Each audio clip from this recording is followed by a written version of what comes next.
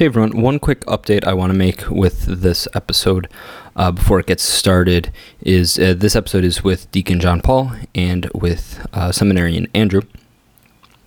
However, by the time we release this episode, already as I'm recording this right now, Deacon John Paul is no longer Deacon John Paul because he is now Father John Paul. So if there's a little bit of discrepancy, like, wait a minute, is he a priest? Is he not? When we recorded, he was still a deacon, and he has now subsequently become ordained into the presbyterate. So pray for him, pray for Andrew, pray for all our seminarians and all our priests. Enjoy. I doubt if there is any problem, social, political, or economic, that would not melt away before the fire of such a spiritual undertaking.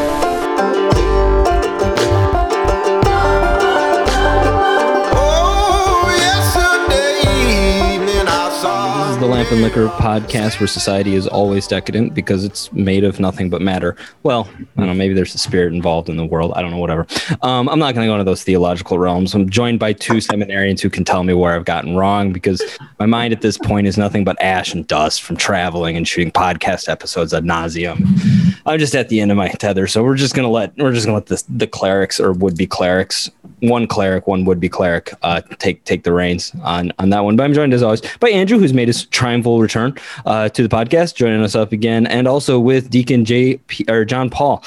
He's going to be ordained a priest very soon, like within 10 days or something, which is really cool. So pray for him and pray for the rest of us, and especially also for Michael because he's not feeling well, so he's not with us tonight.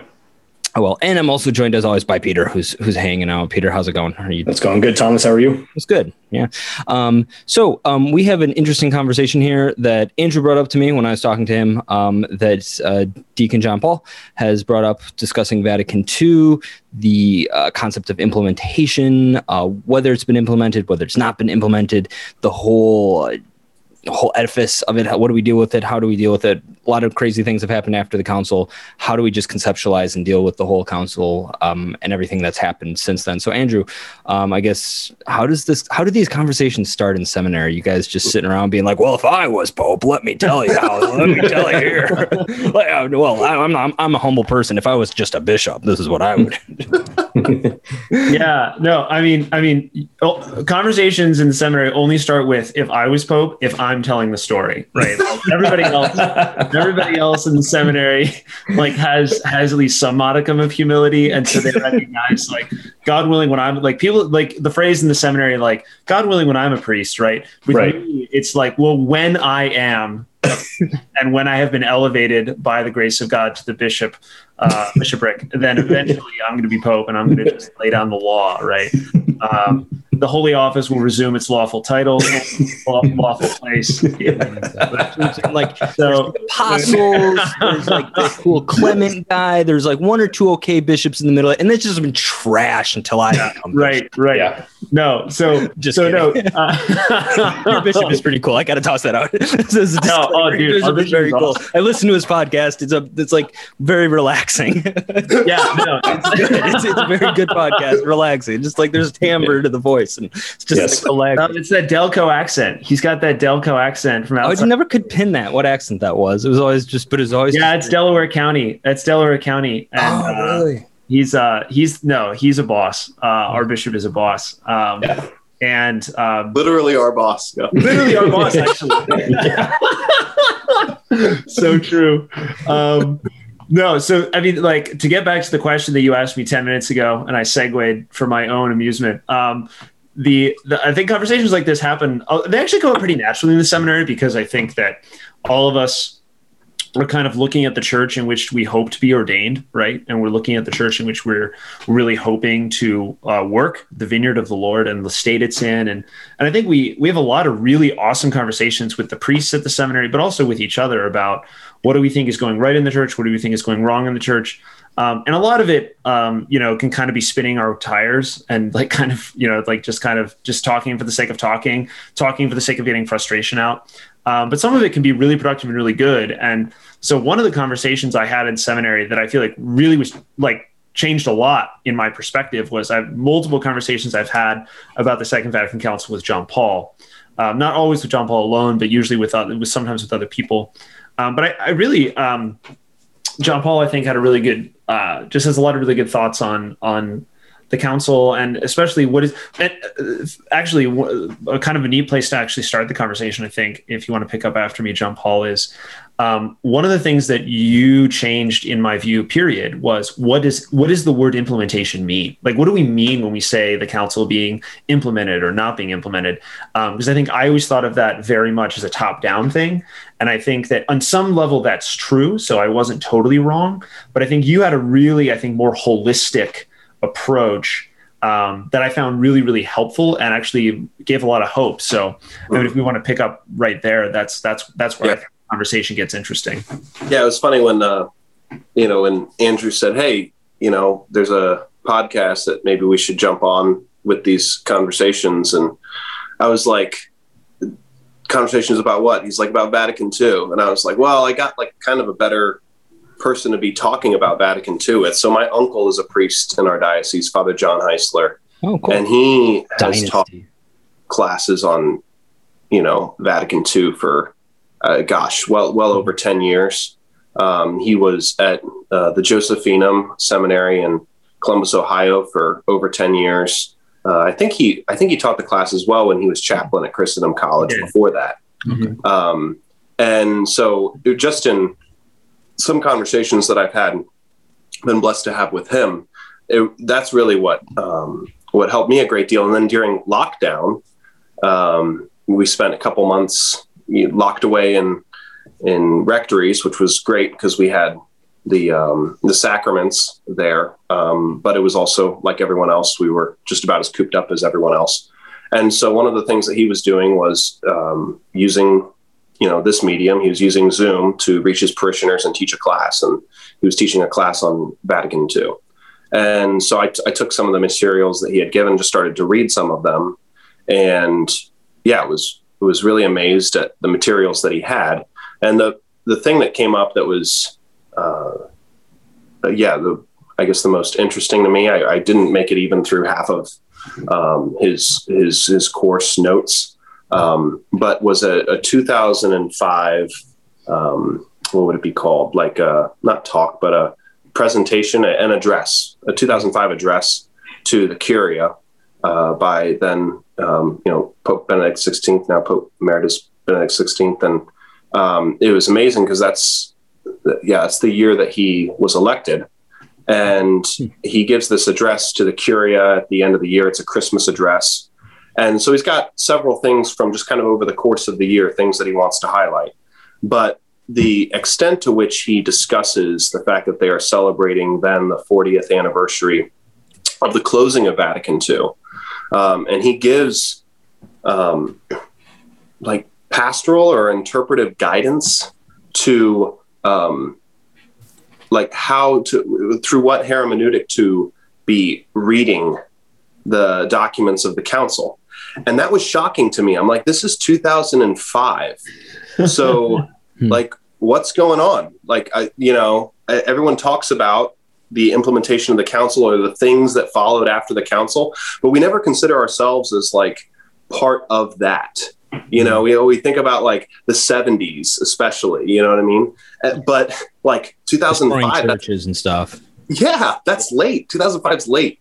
And so that's really what kind of started to work in my mind. And so I was talking to my uncle about it, and it's amazing to me how much we've lost reading the documents of the council. Whenever especially because a lot of times discussions about Vatican Council II can just be very polemical. And oftentimes I find that we're not even discussing documents. Mm-hmm. We're discussing things that happen in the church and a timeline that is very, very important. But as a part of that timeline, it's actually, that actually goes more to the point of if in 2005, the Holy Father, who's being preceded by two popes who both will go on to be canonized saints, fathers of the council, and then, the one who proceeds for comes out for 27 years. I don't know how long John Paul II's papacy was, but I mean, he's dealing with all of that, and yet he still finds it important to speak about through what lens we are digesting and teaching and implementing the council. So that was just it was a real shock to me. Yeah, I think one of the big things that came out to sticks out to me is the idea that we are part of the implementation of the council, right? The laity, the clergy, every level of the church, right? Every level of the church is responsible for the implementation of the council. The church does something as a whole, right? And I think that that's something that I just had not thought about before in that way. And so I think that was actually a really fruitful thing for me, right? In the same way that the entire church has the sensus fidelium, right? Or the entire church has the charism of infallibility, right? Like there's these different things that the church has that like, it doesn't make sense to kind of like artificially say, well, in this one instance, it's the job of like just the clergy responsible to make sure that this happens. Like anything beyond the sacraments, like the sacraments is the realm of the clergy, but which is for the sake of the laity, obviously. But when it comes to the entirety of the church, implementing something like a council which affects the entirety of the church, I think it gives a lot of hope to say we're all part of that. We're all part of living, not just like reading, but living the hermeneutic of continuity, which I think is the only thing that makes sense. Cool. Can we take just one step back real quick? Because we're talking about implementation. I really want to we can dive into that a lot. But what does it mean to actually implement the council? So the Second Vatican Council, someone's going to have to correct me on the dates. It's like, what is it, about 1962 or so, 64 to about 71 or 70 or something? No, it's 62 to 65. Okay. Look, I'm thinking in Trent terms or something, right? And it lasted a lot longer. Yeah. Okay. And so that's under the pontificate of Pope St. John 23rd. 23rd. Yes. And correct. then Paul the 6th. Yeah. Okay. Cool. Those are terms. And obviously, right, when we talk about implementing the council and us all implementing the council, there's obviously the stereotypes that get tossed around with it, where it's like, oh, so it means we destroy beautiful churches and do clown masses and guitars everywhere. So I guess for you guys, both as studying to be priests, one of you, God willing, that nothing happens in 10 days, will become a priest. What does that mean? Could we like define more like the spirit of Vatican II, not in the negative way, but like in the positive, like what we're supposed to take out of it as Catholics? And then kind of like on the second branch of that question tree, how then do we kind of like implement it? So first, I think we need to define a little bit like what are we actually implementing and what should we as good faithful Catholics be looking for in living out the spirit of Vatican II, not again in a crazy way. I'm really happy you said that, because it was like right before I was thinking like, I actually don't know that implement is even like the best verb. I can't think of like what a good verb would be, but I don't know that would be it. So while grappling around for maybe a better word, or I could even look at his address and see if see what Pope Benedict used. I think for starters, like just for starters, I think digesting the documents of the council in a spirit of prayer is the beginning. And so as far as implementation goes, if we're going to keep using that word, until someone else thinks of a better one on the podcast, we'll just run with it. Before that, I think each to like digest those documents themselves, read them, and as best as possible, try to avoid the spirit of suspicion, which is really, prevalent in reading documents of Vatican II by a lot of people, and just in a real spirit of openness and trust, and if not that, at least curiosity. To read the documents themselves, and it's good that a lot of although there are some debates, especially I think Deacon is probably one of the more disputed. Like, or there'll be more debates about certain documents than others. Like, honestly, we don't celebrate them enough. And part of that is because we don't read them, we don't understand them, we don't know what's in them. And so I think that's, for starters, like if someone was like, hey, I'm on board, like how would we do that? I would be like, well, we just read the documents first, if you have anything to add there. Just kind of on the, the continuity side of things, I think it would be good to maybe kind of touch on why is it that councils like Trent or any of these other big time councils didn't, and correct me if I'm wrong, but there didn't seem to be decades worth of dissent among people within the church, widespread. And so what happened in the quote unquote implementation of those councils that is different in the Vatican II era? Yeah, I mean, so first of all, I mean, there's so just a slight nuance, I think, is that there is dissent from the French in Trent, right? Sure. Which don't like Trent for a while, and it is decades before the French are fully brought on board because they're suspicious of the Italians, and so I think that I think that one of the things, I think the big thing with Vatican II is not so much. I don't think it's so much that there's not the same kind of problem, not the same challenge with implementation that you had with other councils, right? Like there's certain councils that cause schism, right? Like Nicaea, we had schism with the Arians at Nicaea, right? Sure. We had schism with the Nestorians at Ephesus, right? Like so there's certain places where like people just refuse to go along with what the church has said and they broke off, right? So you don't have that quite the same way at Vatican II. The thing I think that really does, there's two things I think that really, and John Paul can kind of jump in if he disagrees with this, but I think from my perspective, there's two things that really caused the problem in the post-Vatican II years. One of them is the form of the Mass changed a lot. The 1969, 1970 missal is very different from the 1965 missal, which was kind of the stopgap, right? Right. You have the extraordinary form of the Mass is translated into the vernacular largely in the 1965 missal.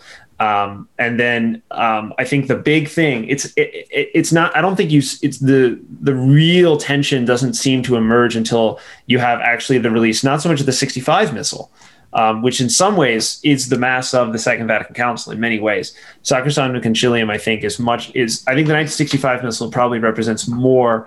There could be debate on this, but I think it probably represents more the 1965 missal than the 1969-70 missal. Okay. So I think that was a really big thing that was very jarring for people. And Pope Benedict talks about that in his Spirit of the Liturgy, that this was a really jarring experience for Catholics. And the second thing is the widespread abuse that quickly happened, right? Things like clown masses, right? Things like people dressing up in all kinds of crazy things and saying Mass. And I think that that for my money is more a product of the 70s and things like that than the council itself. But so I think that's probably the reason why you have so much widespread tension following the council and so many Catholics who are so angry is because the Mass changes a lot. And then there does seem to be some widespread abuse. So would it be fair to say that the abuse and the misinterpretation of the Second Vatican Council that happened in these certain corners would be more akin to, let's say, the heretics that came out of the other councils? Because it's almost as if they took what the church was saying and they almost did a lot of the opposite. They kind of formed. And so I'm not saying that they formed a formal heresy, but you can almost say that it should not have been the norm, or it shouldn't be seen as the norm to do a clown Mass. And it's not in conformity with the council. It's more akin to being anti-council if you're doing that. Is that correct? I think the heresy you're reaching for there, Peter, that you're not naming is modernism, which Andrew is like. I guess I am trying to everything. Not. Yeah. I'm not trying to blame everything on modernism, but I guess that's what I'm trying to say. Is that if kind of a lay Catholic is looking at priests or people who are doing things and blaming the Vatican Council, but it would be more proper to say, no, they're actually in opposition to the council and they're not following what the church has promulgated by doing these masses and stuff. Would that be more kind of I mean, not that you should like in bad judgment, like say, oh, you're a heretic, but just kind of be like, well, you shouldn't look to that as being the teaching of the church. You should look to what the church actually said and then kind of bridge that gap. Right. Yeah. I mean, when Pope Benedict talks about this hermeneutic, the discontinuity, mm-hmm.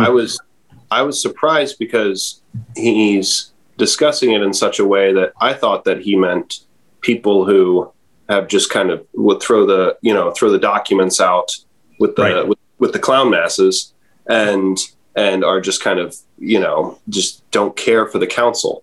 And then, but he kind of goes on to, this from what I could tell, more be chiding those who had discussed this quote unquote spirit of a council and, mm-hmm. and saying, well, back then people were saying, well, these things wouldn't have gotten, the votes that they needed or whatever. And so basically the documents are the way they are, but we know what the wink, wink real spirit of the council is. And so we're going to do a bunch of crazy stuff. That's just not there. Right. Yeah. So it was interesting. I was really fascinated that I thought he was saying one thing and he kind of was, but he's also totally talking to, people on the other extreme as well. Right. And back to your question you had just asked before, then I don't actually know historically how well we can measure, how councils have been received before, like the mm-hmm. Council of Jerusalem. Right, okay. Right, okay, yeah. They don't need to do that. Like, right. How did that go over? Right. Probably a lot of people pretty upset. Like, yeah. right. Yeah. And also the fact that, and for instance, in the Council of Trent, it's like, well, who's disagreeing? It's like, well, the people are the reason why we met, like Protestantism. Right. So you already have this huge group of Christians that disagree with whatever's going to be coming out of this council, because that's the reason that the council had to be called, is so that we could have, unity. Yep. That makes sense. So from what you guys are saying, like, this post-council tension is nothing new. This is not something that's, catastrophic for the church. We've gotten through this stuff before, and we just have to stick with the knowledge and, the leadership of the church, the true, more like, I don't know. Oh, okay. Yeah. Okay. Gotcha. Like, I don't know what I would base that off of. Okay. Yeah. Okay. Gotcha. Cool. So I think it was something that Dr. Brendan McGuire, may rest in peace, always mentioned. He mentioned one of my classes, I forget which one it was, but he mentioned that it was just kind of an offhand comment. I think we had gone off on some tangent, or it was a pre-class banter, whatever it was. The great things that made Christendom an amazing school was he made the point that the effects of Vatican II are still being played out, and they won't be fully worked out historically in a historical setting, right? If you're going to go back from a historian's viewpoint, like towards Trent or towards Fourth Lateran or something like that, we're still within the aftermath of the council even now, which I think is something that you, John Paul, mentioned, where you're like, wait, it's 2005? Like, no. It's like, yeah, it's 2005. We're still in the midst of the whole council playing out. And I really think that's when you try to take it, I won't say a historical viewpoint, but an elongated viewpoint of that these things very much do take time, and they do take grace and, movements here and there throughout the church for them to actually be implemented. But I guess, what would that implementation look like? Like, if we're a true Vatican II church, what would that church look like? Yeah. Liturgically and then kind of spiritually. It's kind of why I'm as I'm really curious, because obviously, being a good polemicist, I've never read any of the Vatican II documents, but I know all about them. I know everything. I know Lumen Gentium means universalism. Whatever. No, that's the one of appropriate. That was a retrograde thing. I know everything, all the best things about Vatican II.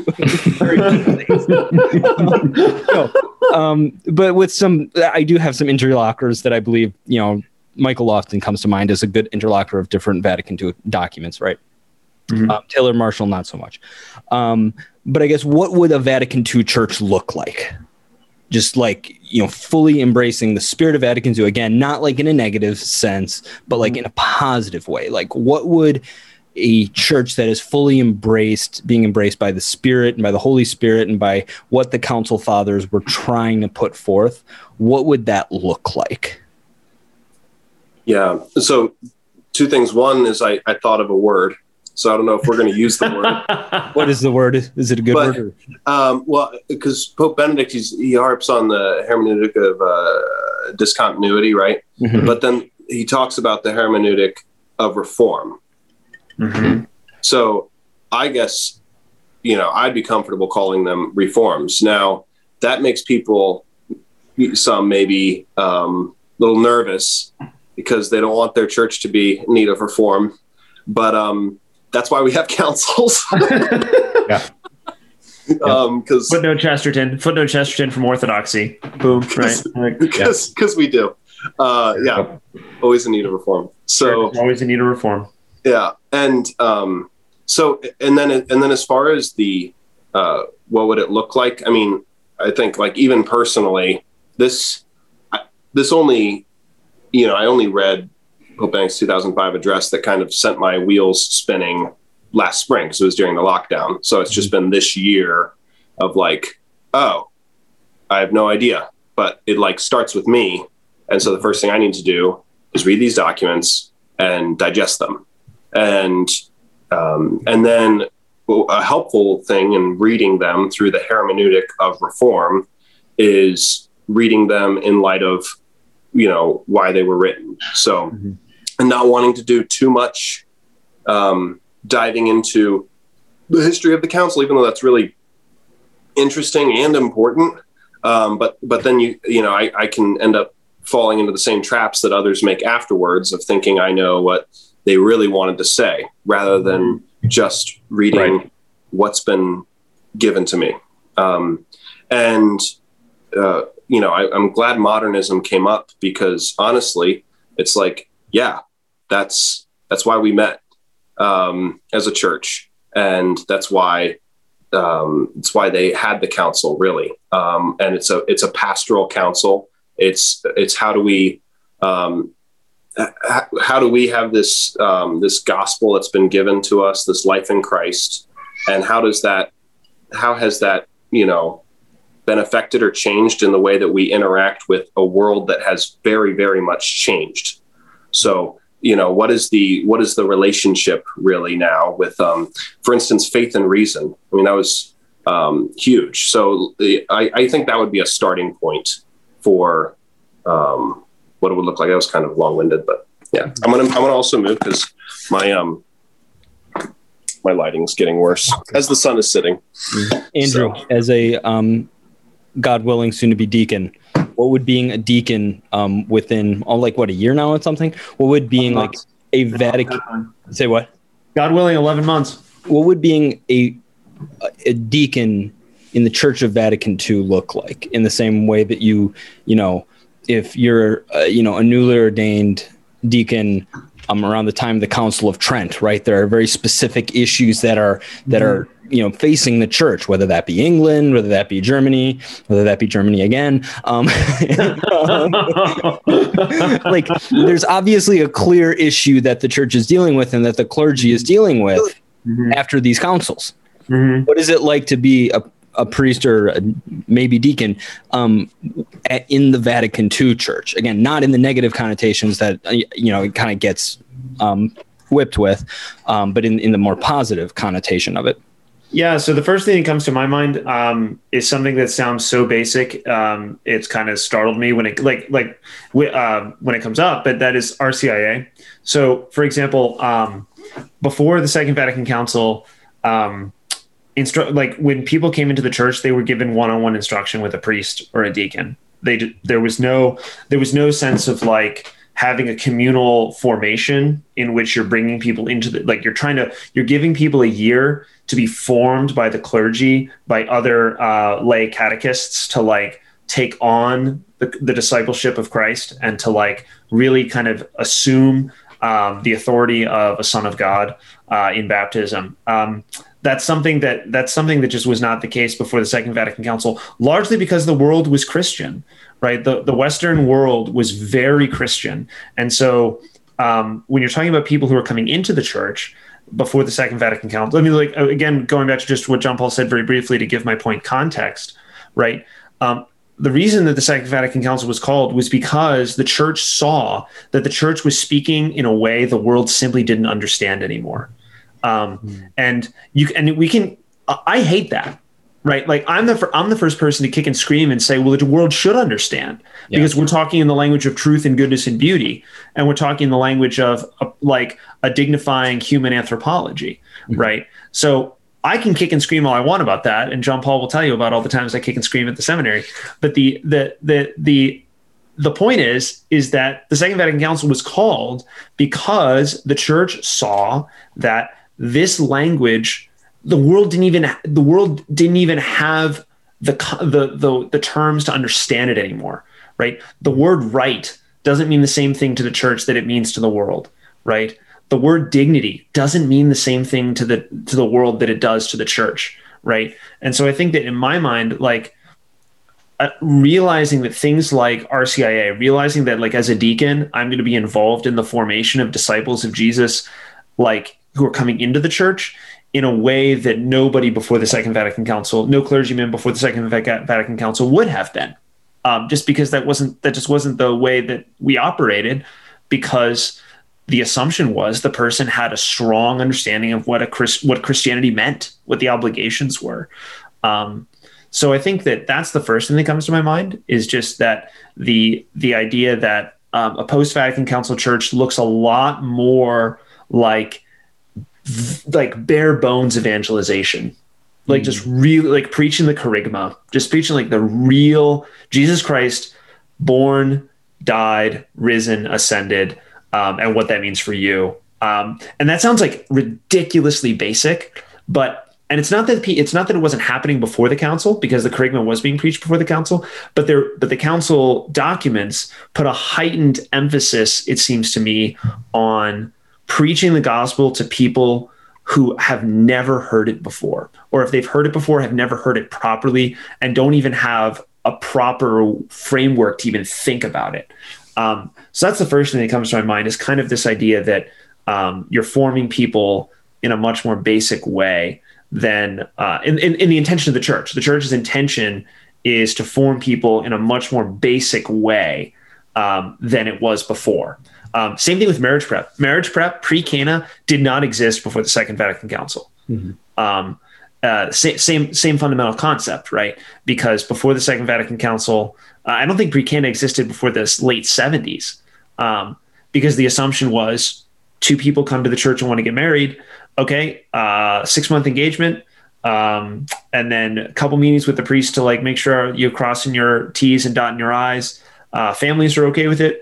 Sweet. Okay, cool. And there was just this baseline assumption that people were all open to the goods of marriage, right? That people had an understanding of what marriage was. Not so anymore. And so I think that's really, where we see, in many ways, the church today actually has done a pretty good job in receiving what the council wanted through we see things like RCIA, we see things like marriage prep. Now, how effective those things have been is another conversation, but the church is seeking to implement those things. And I think one of the reasons those things have not been as effective as we would hope is because the world is so broken right now, because couples are not even in a place where often couples are not in a place where they are willing to or are able to hear what the church is trying to offer them in pre-Cana.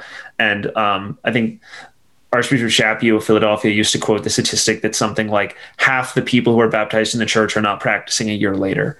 And again, that's just because I think it's sometimes it's not the fault of the catechist or the priest. It's just that people no longer think in terms of commitment. People no longer think in terms of giving their life for something.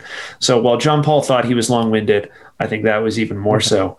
But that's my initial response to your question. Mauer. Okay, so wait, so chef, you mean when people who are baptized a year later, half of them aren't even, he's meaning like RCA candidates, right? Correct. Okay, he's not meaning like Voltaire-esque type 2-year-olds or something. No. You're just like, that's it. No, I'm out. I'm out. I'm done. No, that's exactly right. Okay. That's why they're yelling in the vestibule. No. Oh, man. Degradation of reason.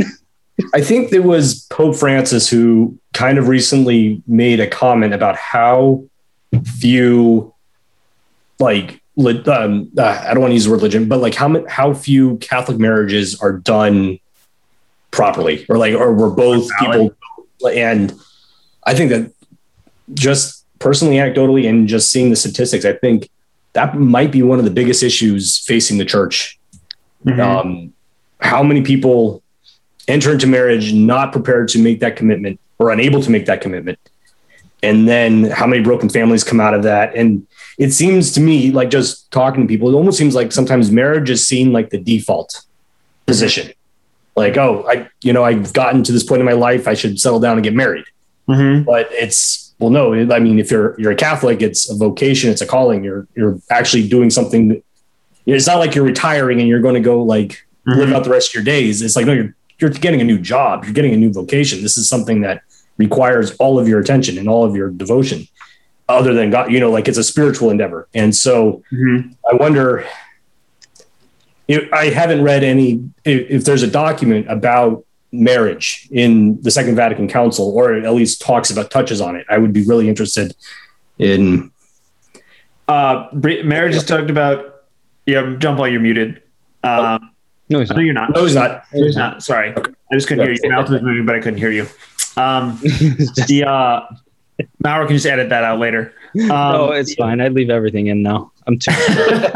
Again, I said my mind is ash and dust. I'm beyond editing. You're all just, this is you. Just go. Here you go. It's like that's it. That's it. I think the Gaudium et Spes talks about marriage. Okay. Yeah. It doesn't talk about it extensively, but it does talk about marriage. It talks about marriage as a way of sanctifying the world, couples sanctifying one another and sanctifying the world. We could, I don't want to get on a side tangent about marriage, but I think that, Peter, I agree and disagree with what you're saying. I think that when you say that, there actually is something, in my mind, at least, there actually is something really healthy about a man who gets to 24, 25 years old and then looks around and says, I should be married. I should be getting married. That actually is something if I was going to nuance your point, I actually think that's really normal and really healthy. Okay. I think that when men get into their 30s and 40s. Yeah. Looks like, I can finish his thought. Okay, yeah, let's finish his thought for him, because they get into their 30s and 40s, and they don't even have that desire. Right. That, that there's something going on there, because for instance, in this calling, the thing of theology of the body, this calling. Sometimes I think we think about the vocational calling as if every Catholic needs to go into the chapel and pray, and God will speak to you marriage, or speak to you priesthood, speak to you something else, right? And we're men, so we're called to be married, and called to have a spouse and have a family. And we can know that and receive that calling from God in prayer, but we can also receive that calling and communication from God just from knowledge of ourselves, knowledge of our bodies, knowledge of family, all the things that we're raised in, and know that that's for our good and our happiness. And there's a telos that's enjoyed there. So rather than being an either or, for instance, for me, it's not the notion of am I called to marriage or not? I think sometimes guys do that, where they're I don't know whether I'm called to marriage or called to become a priest. It's no, dude, you're called to marriage, most definitely, and receive that and know that that's a good for you and that you were made for that. And then if through an additional calling from God, this kind of superabundant calling, you are made a eunuch for the sake of the kingdom, right? On behalf of, or for the sake of, or by way of the kingdom, like then that desire will be fulfilled. But it's still that marital calling, right, that's fulfilled in the priesthood, not a different. That makes sense. That definitely makes sense. It feels like, I guess, elevation of a natural instinct. Right. Mm-hmm. Yeah. So let's say you have somebody who is in their 30s or 40s, and they've spent their life nominally Catholic, maybe an alcohol, maybe they struggle with addiction of some sort, and they're thinking, but they have that natural instinct where it's like, I want to get married. Obviously, they would have to go through a significant spiritual reversion before they should embark on finding somebody to join them. Like, you need, like, it's, even though it's a natural based desire that is good and holy, you shouldn't enter into it unless you are in a certain state, right? Like, it's not something that you should just do for the sake of doing. Right. And more than just a base desire, like it's, and you know that, married. Right. Right. Yes, it's the whole person that's desired and that desires and that is fulfilled in that vocation. When Jesus talks about, eunuchs, he doesn't just speak about those who are eunuchs for the sake of the kingdom. He also speaks about eunuchs because they were born so, and eunuchs because others have made them so. And this, of course, is like sensitive because you can also have God isn't bound by any of these categories that we are speaking. Right. These are just things in which we kind of like, hey, I've noticed this in myself. I can talk to other seminarians and they've had similar experiences in this regard. I'm not saying that you couldn't have someone who has vocational callings to, especially like intellectually or so forth, or to give their lives away, in other capacities. But if someone is in just different places in life, I mean, you could be in prison. You're not going to be able to get married while you're in prison. But a couple things, like one, if you do still have that desire and it can't be fulfilled, like allowing oneself to actually grieve that, like if you wish that you were married and you are not married, then that could either, make you pursue marriage, or depending on what your situation is, right? If it cannot be accomplished, then allowing yourself to like grieve a real loss of a real good. That's sad that was not accomplished for you. Jesus is there for you in that suffering, but to just kind of try to act like, well, that wasn't for me anyways, ever. It's like, sure. I mean, there could be lots of even physical reasons why that would be so, but those are also sufferings and sadnesses that we have to let people acknowledge for themselves so they can actually, that makes sense. That makes a lot of sense. Yeah. Andrew, you're muted, but welcome back. Yeah, I'm muted because the power is out. We're at my location, and so I got on my cell phone. I'm on the app on my cell phone. So, but I'm outside because it's all dark inside. Oh, so there's cars driving by because I'm on the front porch here. It's okay. So anyway, it sounds like I caught the sound in the Lamp and Liquor podcast. Like, well, there you go. Crying, drinks being poured, cars, birds, planes. Who cares? Yeah. Well, but it sounds like I just caught the tail end of what was a good conversation. I have an idea what John Paul probably said. I finished your sentence. Exactly. Oh, sweet. Nice. Nice. So cool. I guess to bring it back to Vatican II then a little bit. Yeah.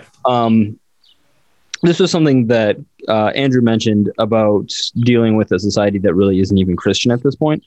And it also links up with when I was listening to Michael Lofton talking with Ralph Martin last night when I was on a podcast. Or they were on a podcast. I wasn't on the podcast. I was listening to the podcast. But Ralph Martin and Michael Lofton's point were that, yes, the church has tried to meet the world where it's at, but the world seems to have taken that almost as either as a sign of weakness, A, or B, as a sign of compromise, where it's like, oh, no, we're actually going to, start kind of agreeing with you guys and everything, as opposed to trying to meet people where they're at, which obviously there's a lot of benefits and a lot of goods to that. But I guess, where is the point in which where is that kind of that good medium between extremes, where you do meet the world and you do meet individuals where they're at, but at the same time, you don't compromise on your beliefs? How do you kind of navigate that water? Because it seems like, at least from their perspective, and I don't know what you guys think on this, is that too much from a pastoral standpoint after Vatican II has been too much focused on kind of acquiescing to what people want, and not enough on actually being like, yes, well, but on the other side, it actually is this, like, you actually, that there are things that have to be believed. One of the examples that was brought up was Lumen Gentium, where I guess they brought up Karl Rahner, talking about kind of like how everyone's kind of a Christian, like deep down, and kind of the assumption that everyone, is like, I forget, you guys can correct me on the correct theological terms. Kind of everyone's a Christian at heart, and kind of everyone is infused with grace, kind of because they all kind of try to live a good life, etc. And that everyone forgets. And Ralph Martin made this point that at the end, like, I think it was Lumen Gentium, probably, I don't know, whatever, like chapter 16 or 17 or something. Section 16. 16. Okay, thank you. Good. Where at the end of like the very last few paragraphs, last sentence, are like, yeah, but this is really difficult to get, and that we go from like, oh man, we need to really try to preach the gospel, to kind of this assumption of like, yeah, everyone's kind of cool. Everyone's, we're all cool, man. Like, it's all good. Like, let's roll with it. So I guess that, like, how do we meet people where they're at, but also not obviously sacrificing morals? And then also, this is just a more practical thing, because this was just kind of like, as I'm flying on a plane, thinking about it, looking at all the other people on the plane, going existentially like, oh shoot, like, let's just play this plane goes down, like crashes in the mountains or something. Like, what could I have done to preach the gospel to these people? Or how could the gospel preach to these people? Like, what's like, it's going not exponential, existential on me. Like, oh man, like, what do I do? Oh man, like, so I don't know. You guys can. That was long-winded as well. It wasn't really a question. It was more just like tossing out random thoughts that have been percolating in my head. But I don't know. Do you guys have any reactions to that? Well, I mean, yeah, part of it's like practically, back to using our non-implementation word, or reform. Like, yeah, how do we have those conversations with people practically? Like, sometimes, when we talk, like, these conversations can always tend towards the the seminarian when I'm bishop, or what the bishop should be doing, or for Andrew, it's always, when he's Pope and what Pope should be doing. But like, but what should the infallibility be up to these days? Right. like take some darn personal responsibility, Yeah. like, right. Yeah. Okay. Amen. So, like, seriously, like, for me, what is this? And for me, what are these conversations?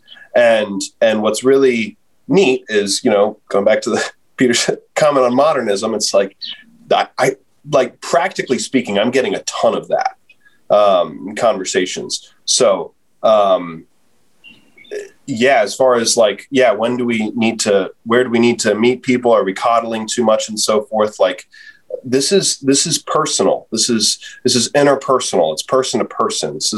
We don't have another, we're not having a dialogue with an institution here. It's not like Catholic Church talking to, Lutheranism, although we should be doing stuff like that. A lot of these are more of just like, John Paul talking to, like, this week it was like Carolina and Denise, it's like, okay, well, how did those conversations go? Right. And also, it just popped into my mind. There's a Bible study back in Front Royal. It was at Dynamic Life Church. It's there on Actually, I don't know. I don't think it was there. But for some reason, my mind is there that we were having a Bible study there. It was like a, interfaith Bible study. And it was really amazing because, when you start to get into like historical critical method and everything, and like how possible would some of those have been earlier, but for like my confidence and, with Dave Arabo and so forth. And like, no, I can discuss this. I can even discuss this in a scientific way, with them. And that actually does help us a lot in having discussions about our faith. Because if we're not meeting each other there on that just very natural level about what we're reading, and what it means, then a lot of those deeper discussions that we want to have and want to be able to discuss, aren't going to happen. So those are just some, things that came to mind.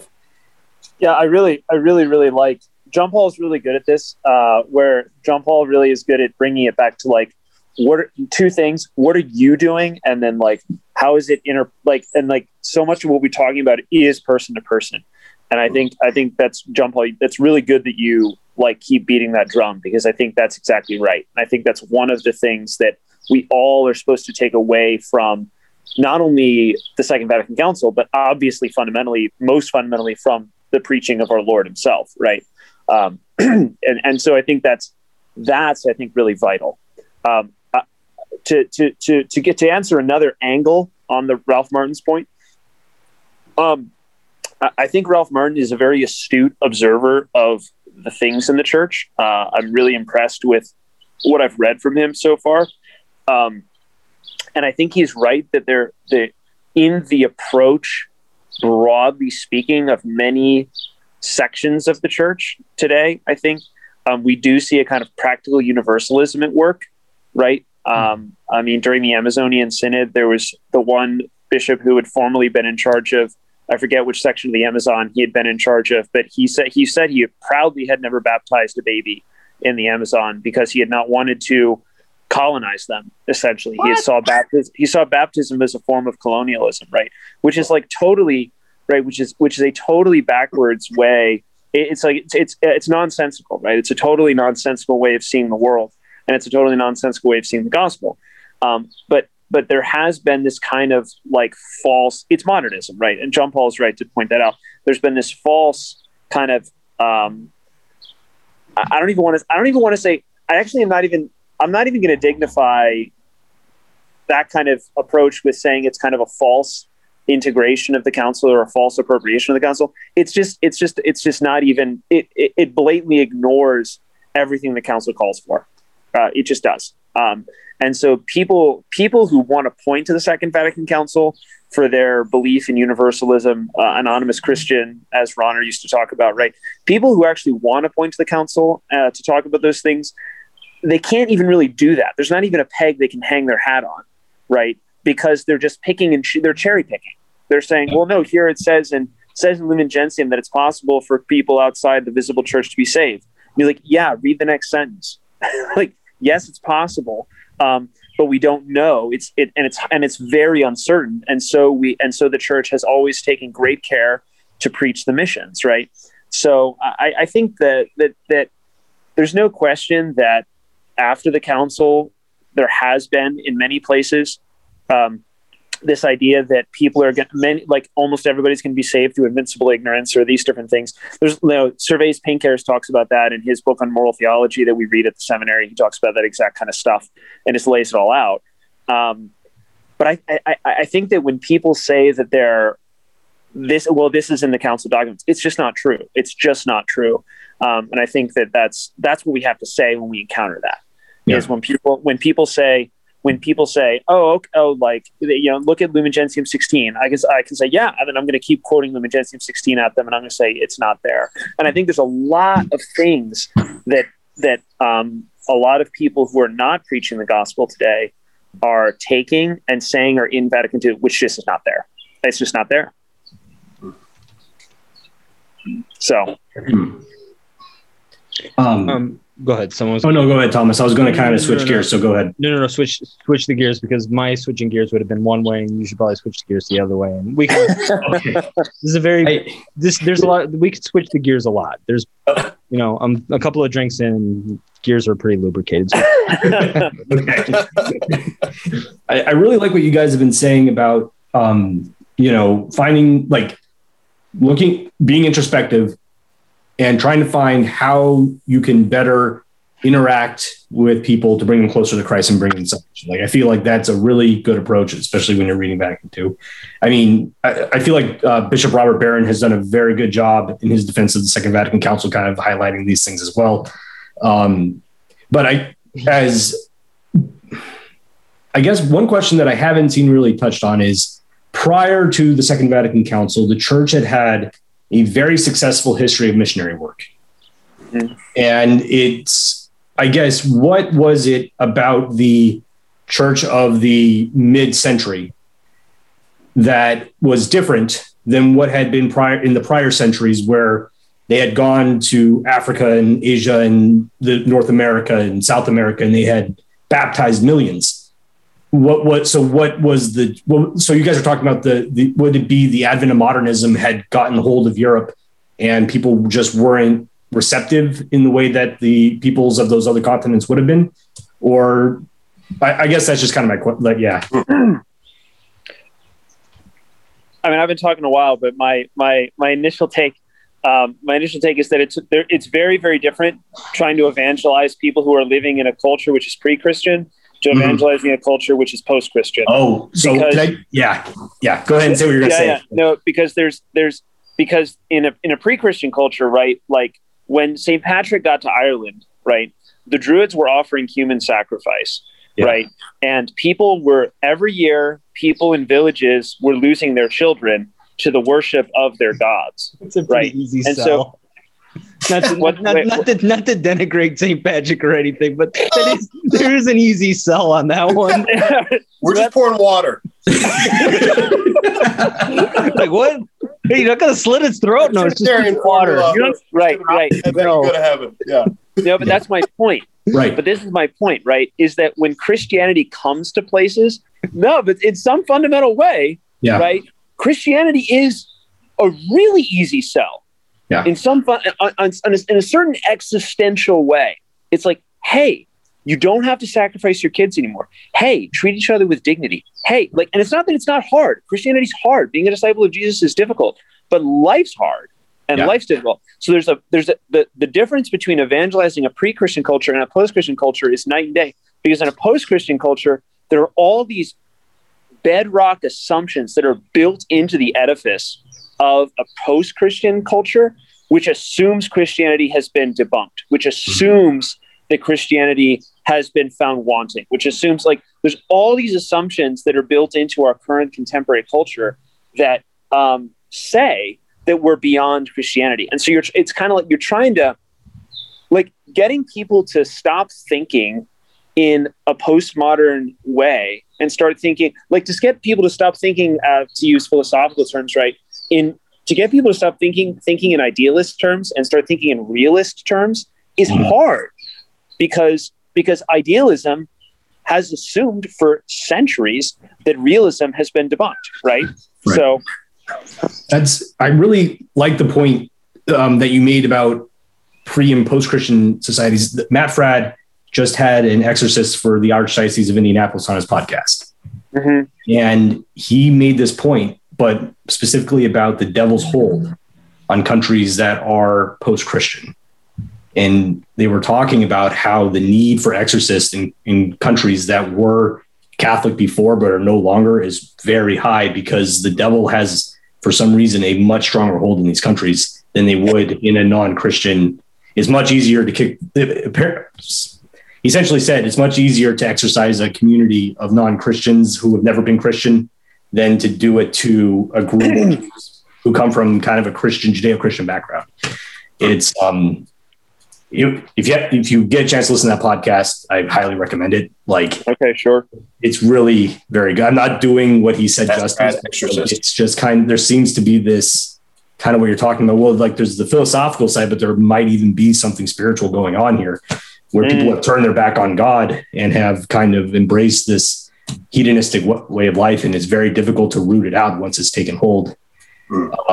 Yeah, that's really interesting. Yeah. I mean, it kind of goes back to the words of Christ, right? When Christ says that, like, when he casts out a demon and the demon wanders, for however long, and then the demon comes back and he makes that man's abode, like, and he brings back with him whatever it is, 7 other demons, and like the state of that man is worse than it was before. Right? Yeah. It's like this idea that like the pre-Christian man, the devil is driven out, but then if the man culture civilization turns its back on God after having received the light of Christ, then how much worse is the condition of the man? And Jesus himself seems to say his condition is much worse. Yeah. Yeah. And back to your original question, Peter, about the missions. Yeah. I was in this American church history class. So, Catholic Church in America history. And there was a chart the professor put on the board, which showed it was total religious vocations in America over the course of American history. And it's like doop doop doop doop doop, and then we had nobody here forever, and then all of a sudden it's 20th century and things just spike out of control, right? Yeah. And then you get to 1960s, and then it just fell off a cliff. Gosh. So I'm sitting there in class and okay. Take one look at that chart and you're like, okay, I think we're going to be talking about the Second Vatican Council. And it didn't even come up. We're just talking about history, right, and other stuff. And eventually I raised my hand. I was like, hey, can we talk about what was happening in the church at the moment that this chart shows that we fell off a major cliff? Yeah, right. Any connection there? Yeah. And he was kind of well, you do the classic, it's doesn't mean it's causal just because it's correlated and everything. Sure, and I'm sure, but then what caused it? Anything. And it was interesting. He was talking about how even though a chart of, and the reason I'm saying that is because as far as missionary work is in the missions, right, handled almost exclusively by religious, as have been Catholic hospitals and our centers of education forever. We're in kind of this is a little bizarre now. You go onto a Catholic university campus or a Catholic hospital, you can walk right through. The chances that you will not run into a religious are actually substantial, which should be shocking. Historically speaking. Yep. And he was saying that, even though it peaked then, that the highest we ever had it per capita was in the 30s. And that it continued through into the 60s because of the population boom. So even though from the 30s through to the 60s, we continued to have an increased total number of vocations in this country, that we were already, the decline really per capita in this country began in the 30s. So didn't end up answering my question as far as what leads to that. But some of the fallout of that, I think, does get answered by numbers. My great uncle is a missionary in Ghana, Africa. He's been a priest there for over 50 years. And it's really cool because he's super liberal, man. He's totally probably on board, I think, with women's ordination and everything. We've had lots of firework discussions, and the guy was just super on cloud 9 about Obama being president and everything. He's just he's a great guy. Right. And what's cool is that he's given his whole life to being in Africa, speaking many different languages, eating nothing that he grew up with, and he has more seminarians in the parishes that they started since he's been over there than they have priests over there. And and those guys are, I haven't met them. I was supposed to go last year. I was so angry. So the COVID thing wrecked my chances to go to some of their ordination, because it would have been really, really awesome.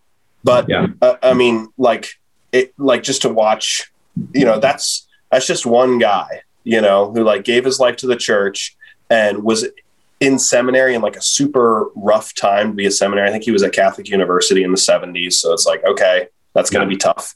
Yeah.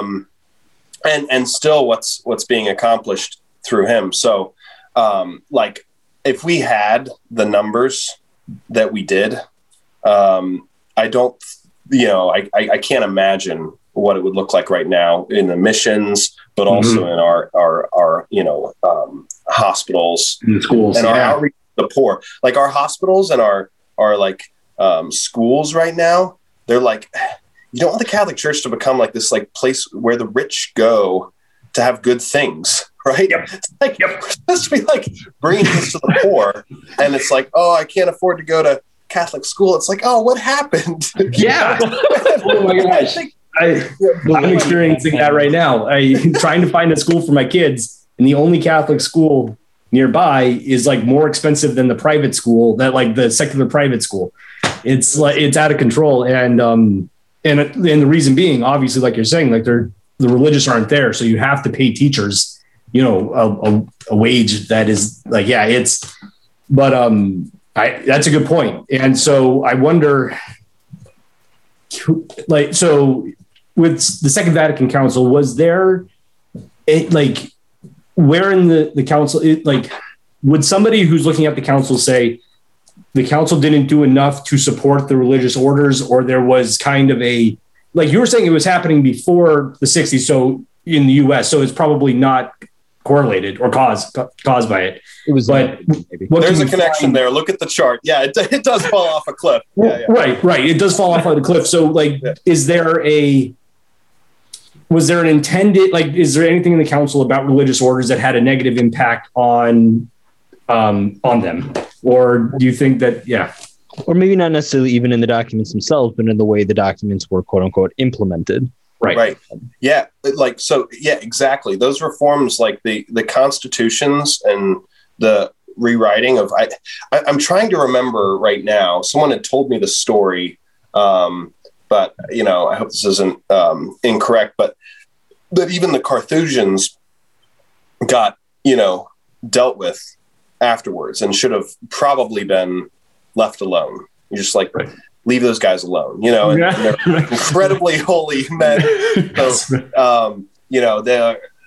they're going to respond. I mean, I know when I was a kid, I mean, I mowed lawns for old ladies in the neighborhood. A lot of old ladies in the neighborhood used to be nuns, but weren't nuns anymore because things got nuts at their convents. And so they left, and some of them had taken their vows seriously. And so they thought, well, I guess I'm not getting married, so I'm going to be in this house, Right. So there's obviously some horrible fallout from that. I mean, dear to my heart, my older sister is a religious sister. It's funny, actually, we were just talking about I was. She was in my class, wasn't she? Yeah. I think she was in my class, yeah. She was Christina. Yeah. And now she's Sister Grace Augustine of the Cross, with the Carmelites of the Divine Heart of Jesus in St. Louis. They have a nursing home and a daycare center attached to their convent.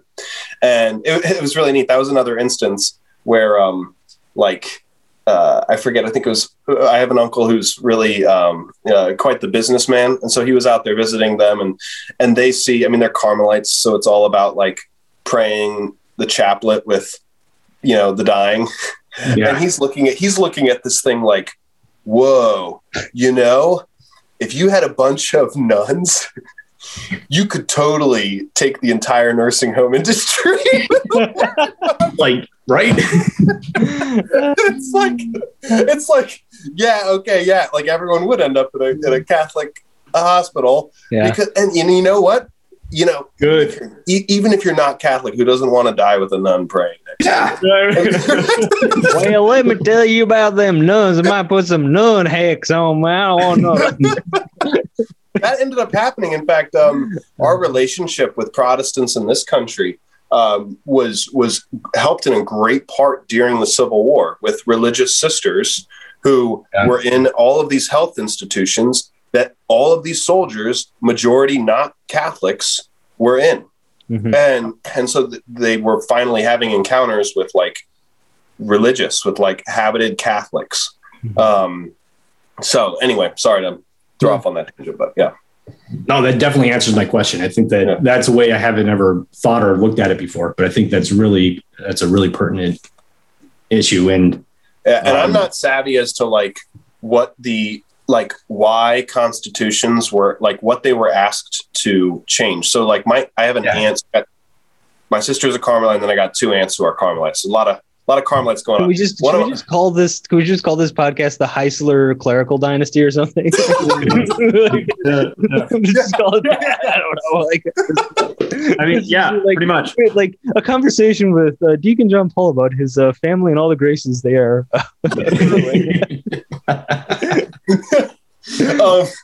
So one of my aunts is in a Carmel, Order of the Carmelites Discalced in Buffalo, New York. So they're, discalced, cloistered. We meet behind a double grill.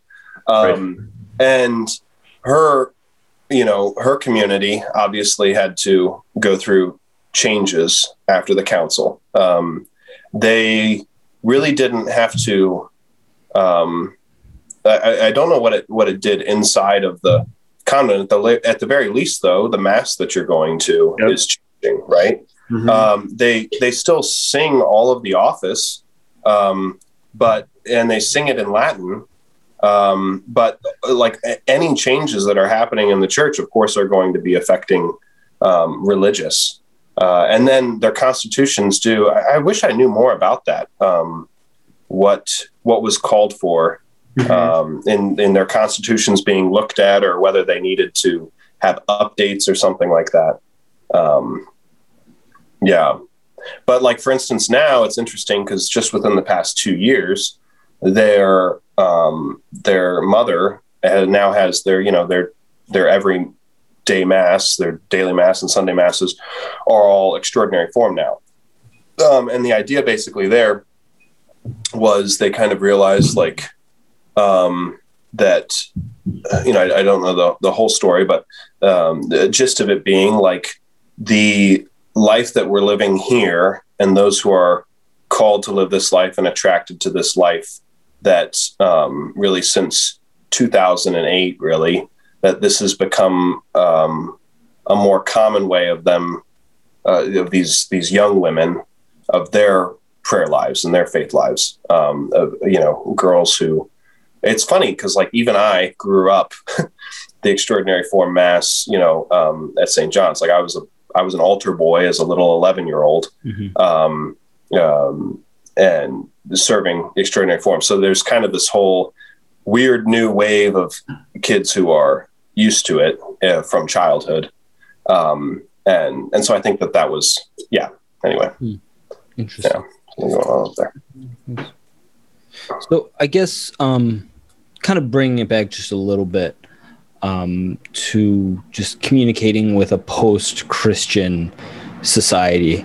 What are both of yours, and even Peter's, I don't really care who speaks at this point, advice and just how do you communicate the gospel with, people who are post-Christian, who either were raised Christian nominally and since fallen away? How do you communicate with them? Because my example, it's pretty obvious I'm Catholic. Like when we do Latin sight reading and we read the medieval mass and like there's some liturgical part that like nobody gets, everyone looks at me to try to explain. I'm like, come on, I only sort of get this stuff. Come on, like, will you go to the Latin mass? Like that's Trent. That's not the medieval mass. You got to be kidding me. Like stop equivocating. So I guess what is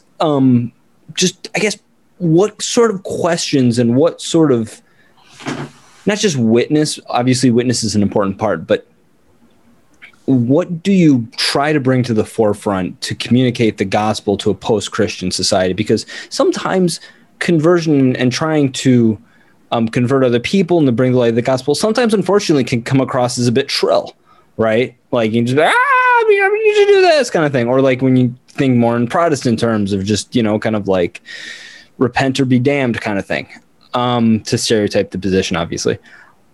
So I guess, what do you bring to the forefront with people who are post-Christian? Yeah, obviously, big question. Okay, so I just like dropped like the whole. Yeah, I mean, it's like for like this time period. Like, yeah. I mean, so like, guys, how do you preach the gospel? It's like, I don't know. I mean, look, like, you guys are being trained to this. I'm just like, no, true story.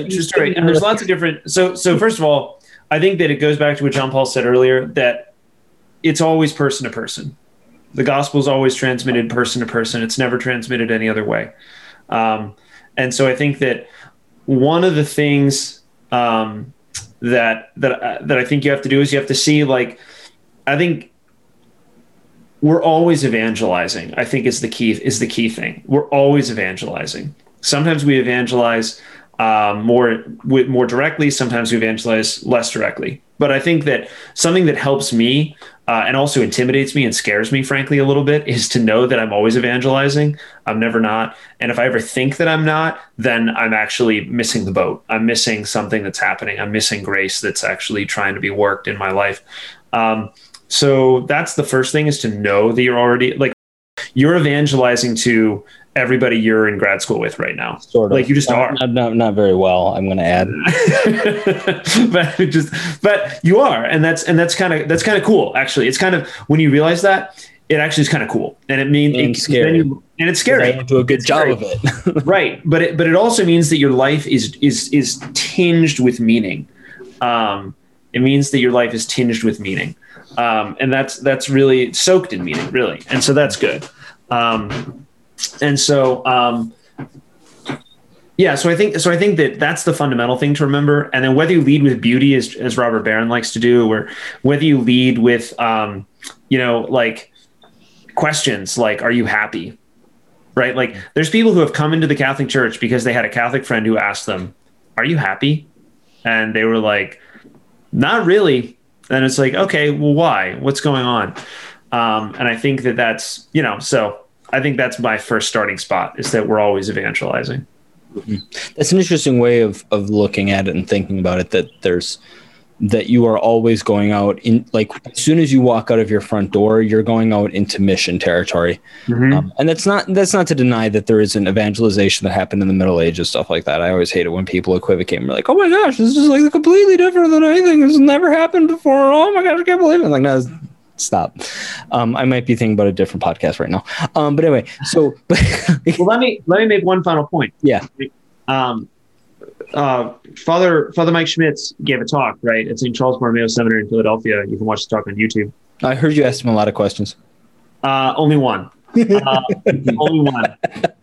I only asked one. Well done, Thomas. Yeah. I know what's up.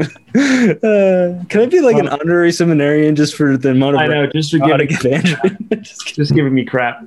But one of the things he said that I thought was like a real great, probably his best one-liner of the night was, he said, people are always asking me, I'm not going to talk as fast as Father Mike because then it would just, lose its urgency. But he said, people are always asking me, how do I become like a Catholic speaker? How do I become a Catholic? How do I become a Catholic speaker? And he said, you get baptized and then you start talking. Yeah, that's it. That's it. And I think that's so important to keep that fundamental reality in perspective. Mm-hmm. Yeah. I'm thinking too, when I was in college seminary, Andrew knows the story. They would send us out on street evangelization. So we'd go out onto the street corners and preach the gospel. And it was awesome. I love street evangelization. Tried to replicate it in other places, and it's just street evangelizations in places outside of DC, which is actually just as awesome. Did it in Westchester, did it in Philadelphia. And it's an amazing experience. And the first time that I did it, I was with a buddy, and are you heading out? Oh yeah. Yeah. All right. Peace. Good to see you. Continue. Yep. Yeah. And the first time that I did it, this lady, she's like, walking by and get stopped at the crosswalk, and I walked up to her and I was like, "Excuse me, ma'am, do you have a minute to talk with me about Jesus?" And she dropped her purse on the ground, spun around, and she goes, "Honey, I got time for that." And I was so like flabbergasted that somebody wanted to talk about Jesus, to the extent that I realized for the first time, I have nothing to say. Like, I don't know when someone wants to talk to me about Jesus, what do you say to them? And so I was like, and then, you know, spirit. And it's like, whoa, okay. I'm going to tell you about what Jesus has done in my life this past week.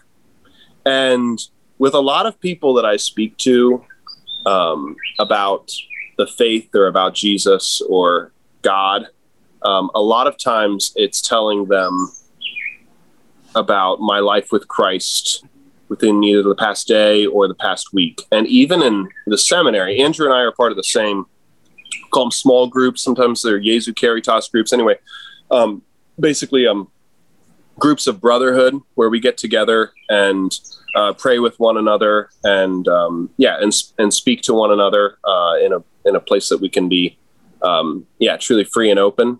And one of the things that we do, it's called a ROL. It's a review of life, and it's speaking about Jesus as present and active and alive in my life. Mm-hmm. And if God isn't active in your life, it is very, very difficult to speak about him to someone. And I found that, like, over the years, like, I honestly think 4 years ago, so I've been in seminary for 4 years, or for 7 years. It's only been 4 years that I would have referred to Jesus as like one of my friends. Even when I began, like, the first couple years of seminary, like, and I'm not knocking any of the, like, it was beautiful life with Christ, but it's developed. And as the relationship has developed and I speak to him differently now than I did before, that also just comes across naturally when I'm speaking about him to others. So like, I'm getting ordained in 10 days. And so for the past 2 days, like, been having trouble going to bed. Can't believe this is going on. I don't really know. Like, people ask me how I feel, which is just like, I don't know. I don't like, this is really, really weird emotion stuff. But what's been really cool is it's like, and I don't want to talk to like anyone more than Jesus about what's going on with me. And I'm like so happy that, like, this is really rich stuff to get to discuss. Mm-hmm. And it's also amazing because I would have, never before thought he had as much interest as he actually does in speaking to me about these days. And it's been just like an incredible dialogue. Just like having that relationship with God first and then communicating that relationship to others. Sometimes then we get the exciting part. Sometimes it's like, hey, like, I like to discuss theology in an apologetic sense. And it is really good to get to, testify on behalf of like God and God speaking through you when those opportunities present themselves. But I don't find that that's normally the point where just the natural human conversation about a person begins. Normally it's more about talking about somebody. So.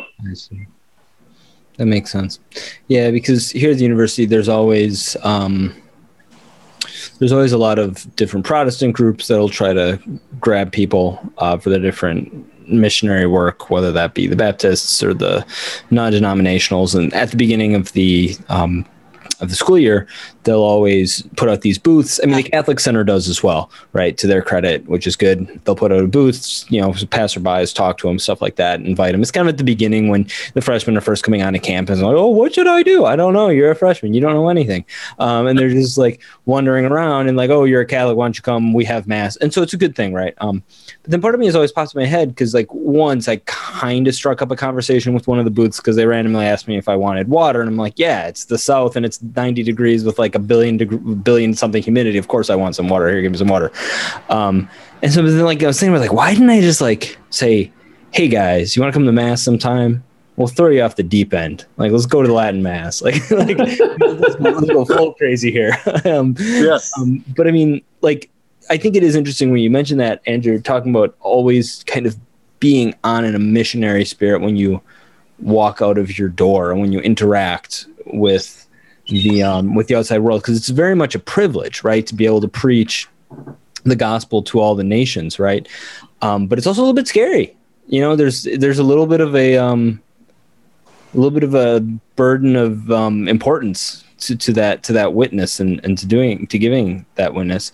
How much more time do you guys have, by the way? Are we still rolling well, or? Yeah. Mine's just my battery, so as long as that's okay, all right. And your light, because you keep on moving from light to light as it goes out. Yeah. What, is there no electricity in the seminary or something? Like, what do you guys do in old school, like candles? Like, actually, yeah. The places where I could get lighting would just be really funny. Like right now, all the priests are gone, and we have confessions on Wednesdays. Uh-huh. We have like 5 or 6 priests hear confessions for like 2.5 hours every Wednesday, and so they're all gone right now, so I could do it at the kitchen table, but I know the moment I get there, they're going to come back, and then I'm going to come back out here. Hey, fathers, you want to be on a podcast? Yeah. I guess to go back to the original thesis of this episode, which was Vatican II, what about liturgy? Because we haven't talked about liturgy a whole lot just yet. What does correct implementation look like? Not correct, but just implementation of liturgy, and how does liturgy play a role within that whole framework of evangelization of a non-Christian world? Because in many ways, and this is not to sit and diss on the Novus Ordo, but it is to bring up the point that, like, if I were going to bring a Protestant to a mass, I really would think about either doing a Latin Mass or some Byzantine divine liturgy, just because I want to take them out of like the very straightforward, understandable, discernible reality that we all exist in, where we all speak in English and in syllables and phrases that we all understand and things like that, and just move it completely into a different setting.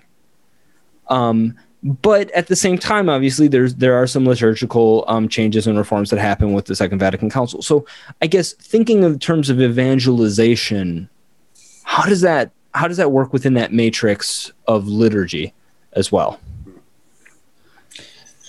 Yeah, I mean, I think if that's something that you're passionate about, and that's your worship and your relationship with God. So as far as like you, Thomas, reaching out to someone, about your faith and your relationship with God, I think you should totally take him to, if he's willing and ready for something like that, and you feel excited about that. Yeah, I mean, you can preemptively call him Jim Bob, okay? All right, Jim Bob. Jim Bob. Jim Bob. We just preemptively call him that, because that's got to be his name. Yeah, the number exactly. of Jim Bobs would be. And take him there. Just going back to that, evangelization being person to person. As far as Mass is concerned, though, I think that's about as far as Mass gets evangelical, as far as outreach to those who are not in communion. I mean, we even had a time where, if you're an RCIA, you'd be leaving after Liturgy of the Word. So, it's one thing. I've seen this where, someone's dating someone who isn't Catholic, and so they bring them to church because they want to get into the habit, because they're like, this is important enough to me, whether you share this faith, I want this at least to be something that we do together, because I want this to retain. But then also they do have someone there who's able to explain to them, like you'd be able to explain to your friends, like why this is important to you, and what's going on. I don't know, Mass as being like, depending on the parish, the number of people who can be walking in. I've heard before that in urban areas it can be north of 10% of people who are there at Mass, are oftentimes just passing through, which is really, would be really shocking if that's true, and something to keep in mind. But like, especially in preaching and so forth, like when I preach, I'm preaching to Catholics and preaching to Catholics who are there.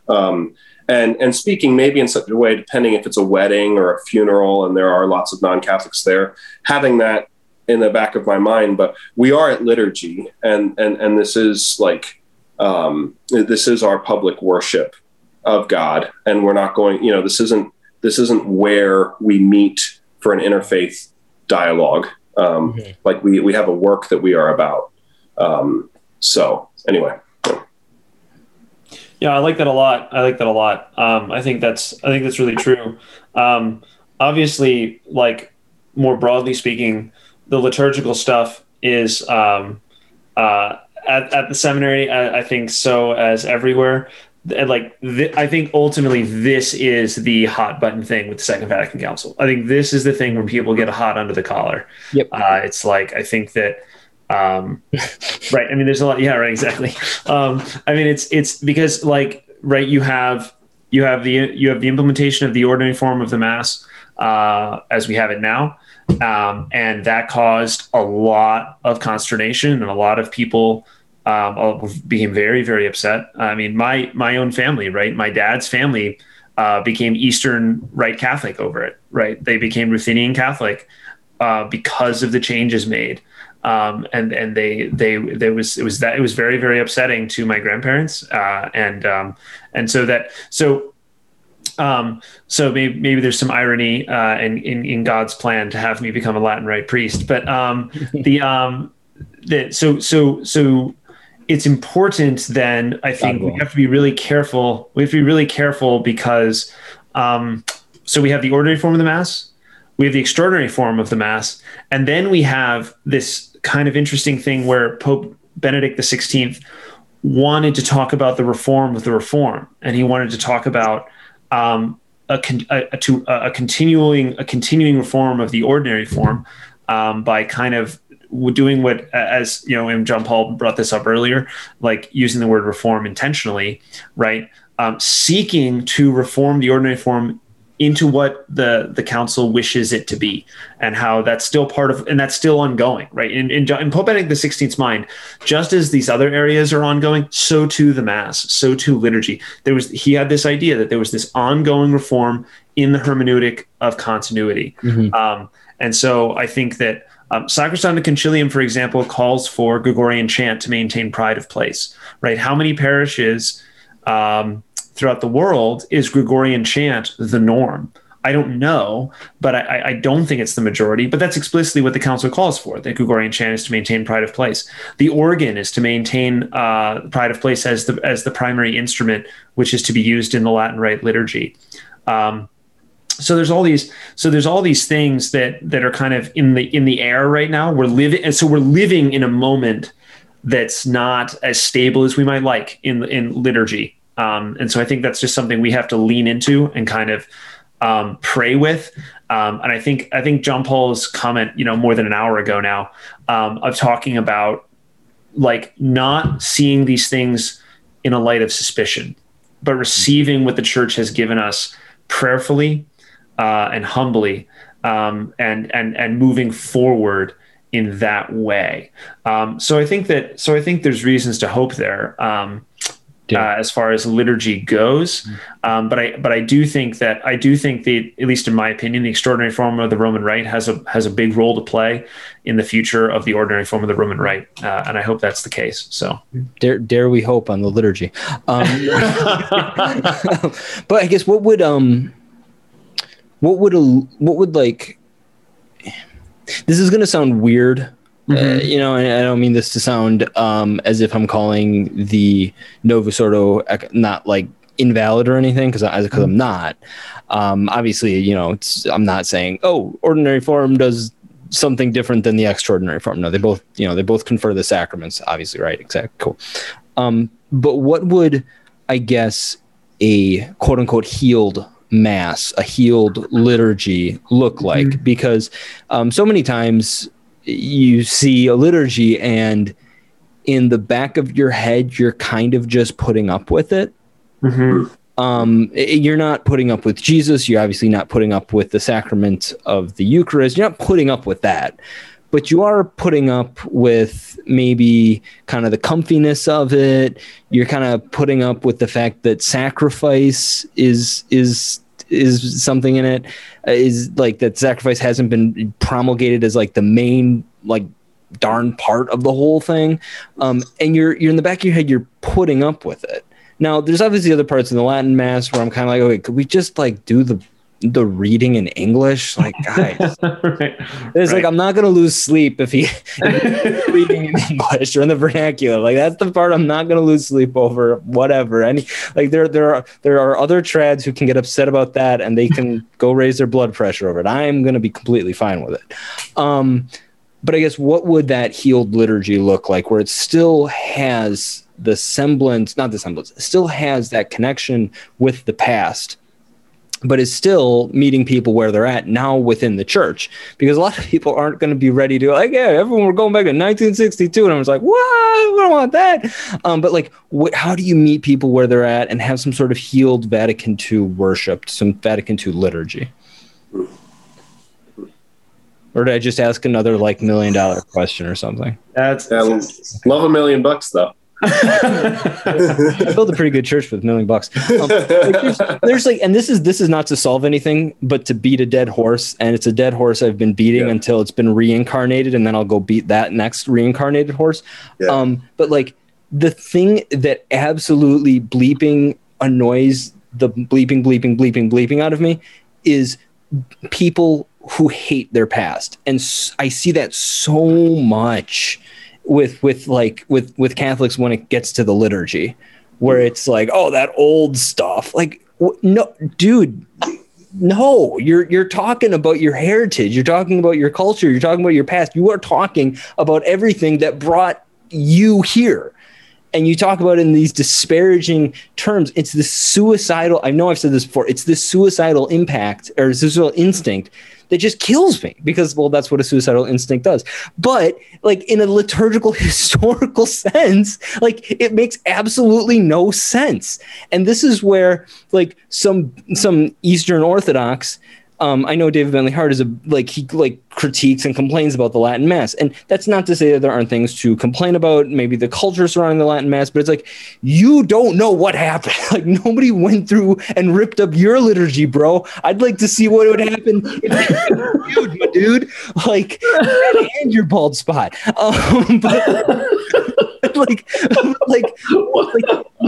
Yeah. And so, yeah, sometimes, and I will, like, as a person who goes to the Latin Mass pretty much every Sunday, yes, sometimes trads can be obnoxious. Yes, sometimes Taylor Marshall needs to just like chill out and like just chill, dude, just chill, right? Okay, like that's all true. But there is this sense, and maybe it's going crazy in the other direction, but there's at least not the instinct of everything in the past just sucks, because that's what the vibe you get from. I wouldn't necessarily. Wait, did Andrew just bilocate? Yeah, he's best. Wow. All right. Well, I guess like forget about the whole when he becomes the Pope. It's like when he's the doctor of the church. Power went out again. All right. This would be really funny if this was the thumbnail of the video. And Andrew's like bilocated. It's just that split second.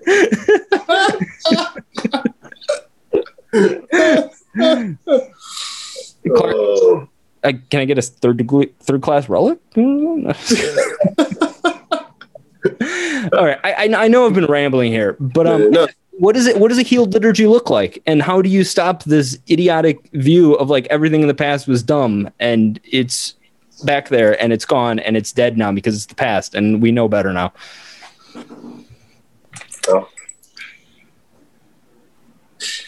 I mean, having grown up like in Front Royal, so it was a neat experience having probably had extraordinary form twice a week, but it could have been times as many as 3 times a week, and serving both masses, and with priests who love the sacrifice, love their people, just good parish priests. And beginning there, I think that the desire that Pope Benedict spoke of will only get there once we're having a conversation with people who are loving the same things and not hating the same things. It's like kind of like what you're saying, Thomas. It's like, there's people who hate their past, and then there's people who hate their like immediate past.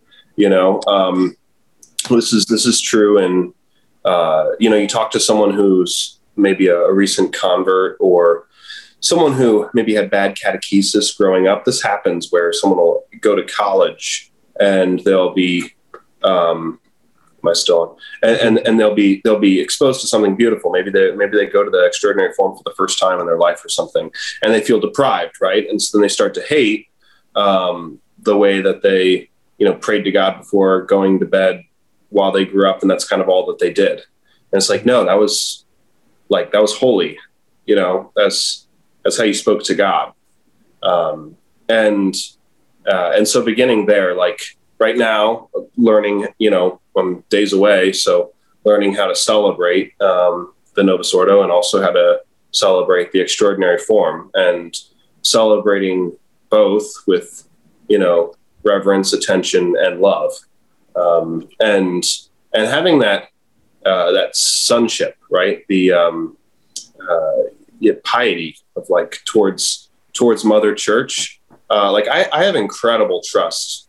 And most of that comes from the fact that, in my childhood, I had really holy Catholic parents, but also priests in life. And so I don't have any kind of personal reasons. A lot of times these discussions do end up kind of, the reason that people have distrust in like institutions and governments and businesses and so forth, oftentimes do kind of come back to sometimes a little more personal reasons. Mm-hmm.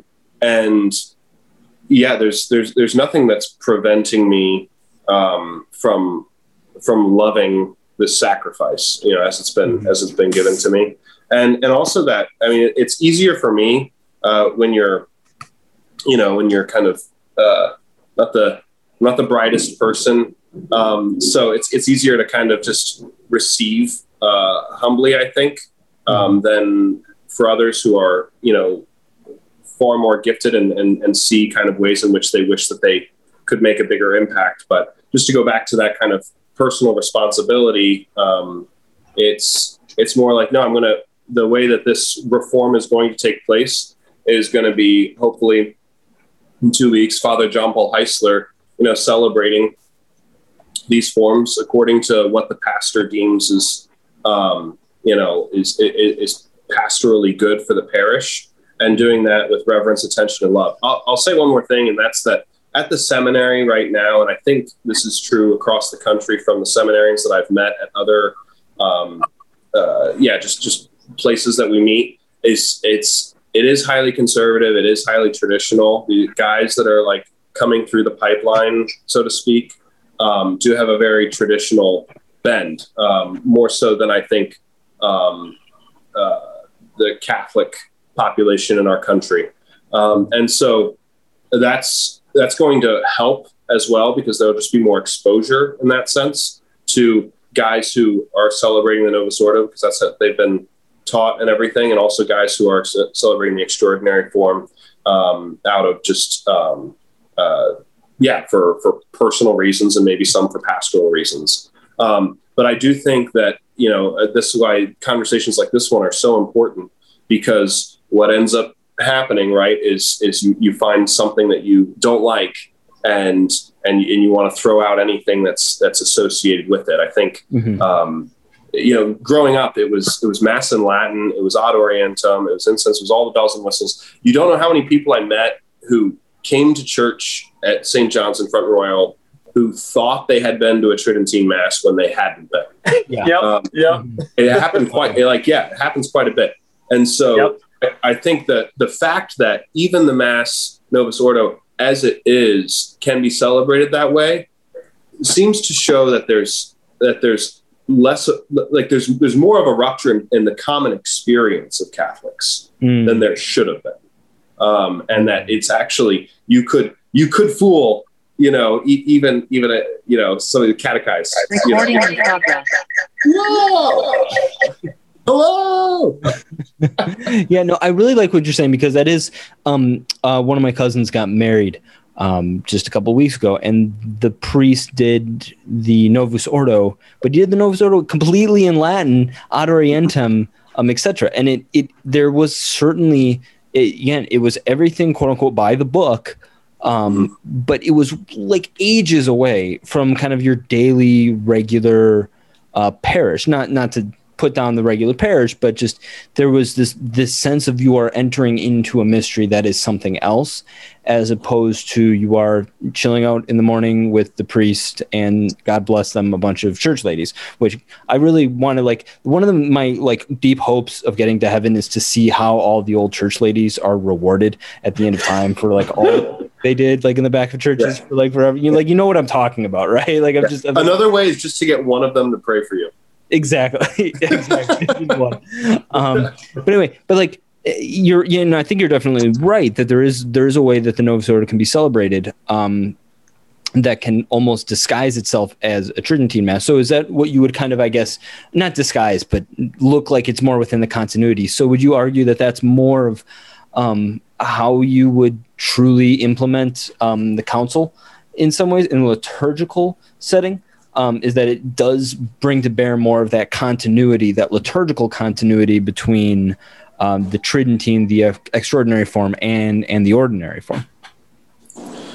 Yeah, I mean, one of the ways, obviously, and the form of the council called for, and we received the Novus Ordo Mass from the council. So I don't want to divorce that.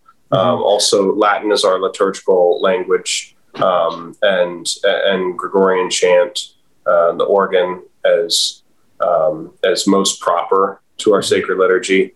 And these are all things that, we continue to be blessed with. There was a document this year. What was the name of that document, Andrew? About it had to do with the hymns, USCCB came out with, that was a really good document. I'm trying to remember the name of it. I can't remember it now, but the document was all about, Orthodox theology in our hymns. It was all about not using hymns, not singing hymns that obscured theology or had bad theology. Particularly, they were looking at, the USCCB was looking at eliminating bad Eucharistic theology and bad Trinitarian theology, where the two areas they really wanted to hammer on, and the USCCB banned a bunch of hymns, right? Some of them in fairly common usage.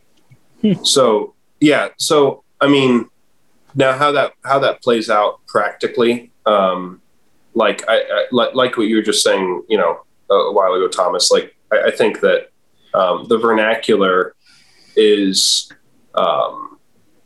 good. I've noticed this in, so I do a lot of Spanish ministry. I've been doing, since coming back from Guatemala. I think, about half of my homilies are, Spanish apostolates, and also in teaching CCD or religious education to these kids who are growing up in America, but whose parents, grew up south of Texas.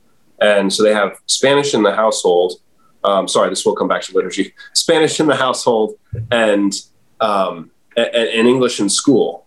And it was interesting to realize, wait a second, when I speak something to you in English that's true, you take it as true, and it's like we're in school. But sometimes they wouldn't even make the connection where I'd say it in Spanish, and they're like, oh, like we're talking about that thing that I've been saying over and over and over and over again at Mass.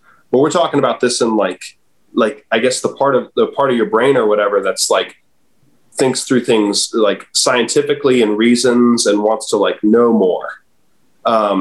And so like, and having that special care for like what language that we're using in speaking to others. In celebrating the extraordinary form for a community of Carmelite sisters that I'll be doing in a few weeks. Like I'm going to read the readings as we're allowed to in English after having just read them in Latin.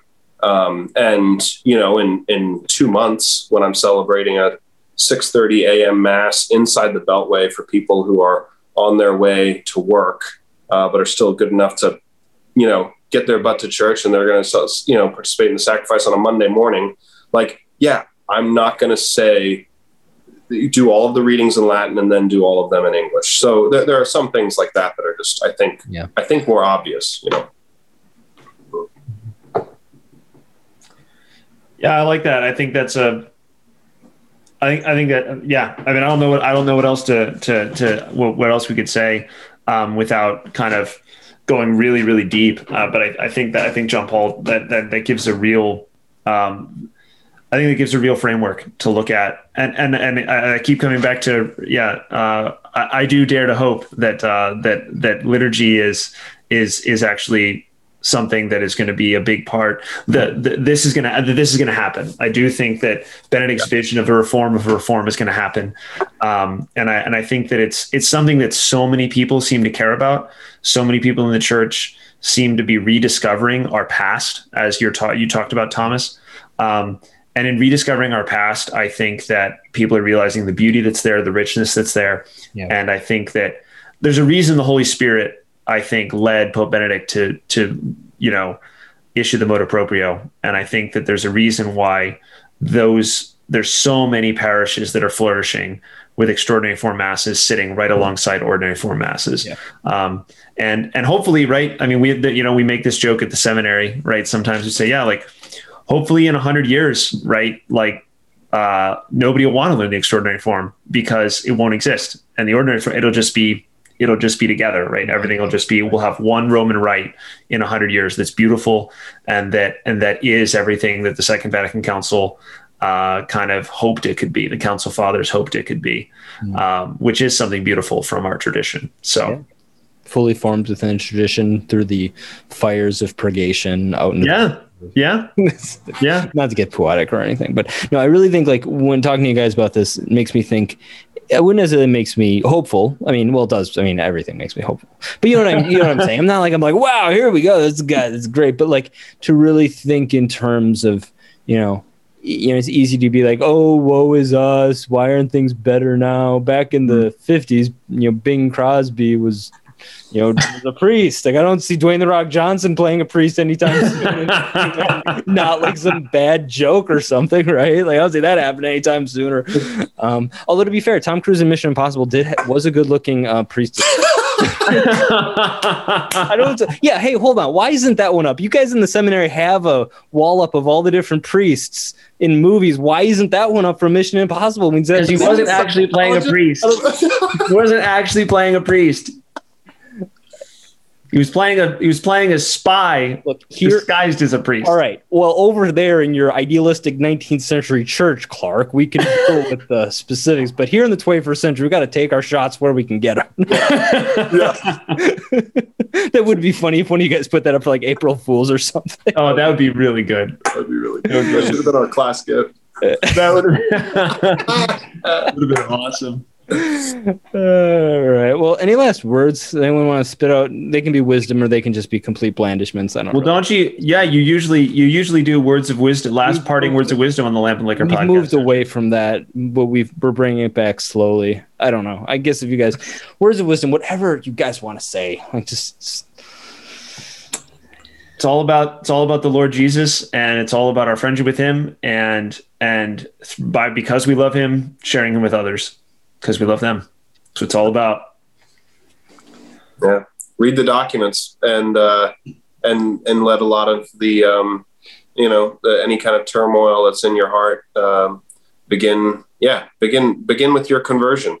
And as each of us receives our conversion, as I continue to read these documents, letting that first be the guidance, and our discussions will then go less and less with what the council says or this or that or something that I've heard to something that I've experienced with Jesus Christ from something that I've read and something that I've prayed about because it's personal to me. Yeah. Well, these are not, maybe there are words, but like next time you go to the airport, think that every single person you bump into, even in their worst state, is loved by God. Because that pops into my head. I'm like, man, that asshole just cut me off. Oh my God.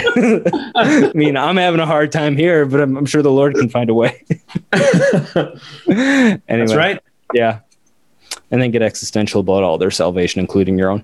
All right, that's it. I got to get out of here. Cheers. Cheers, gents.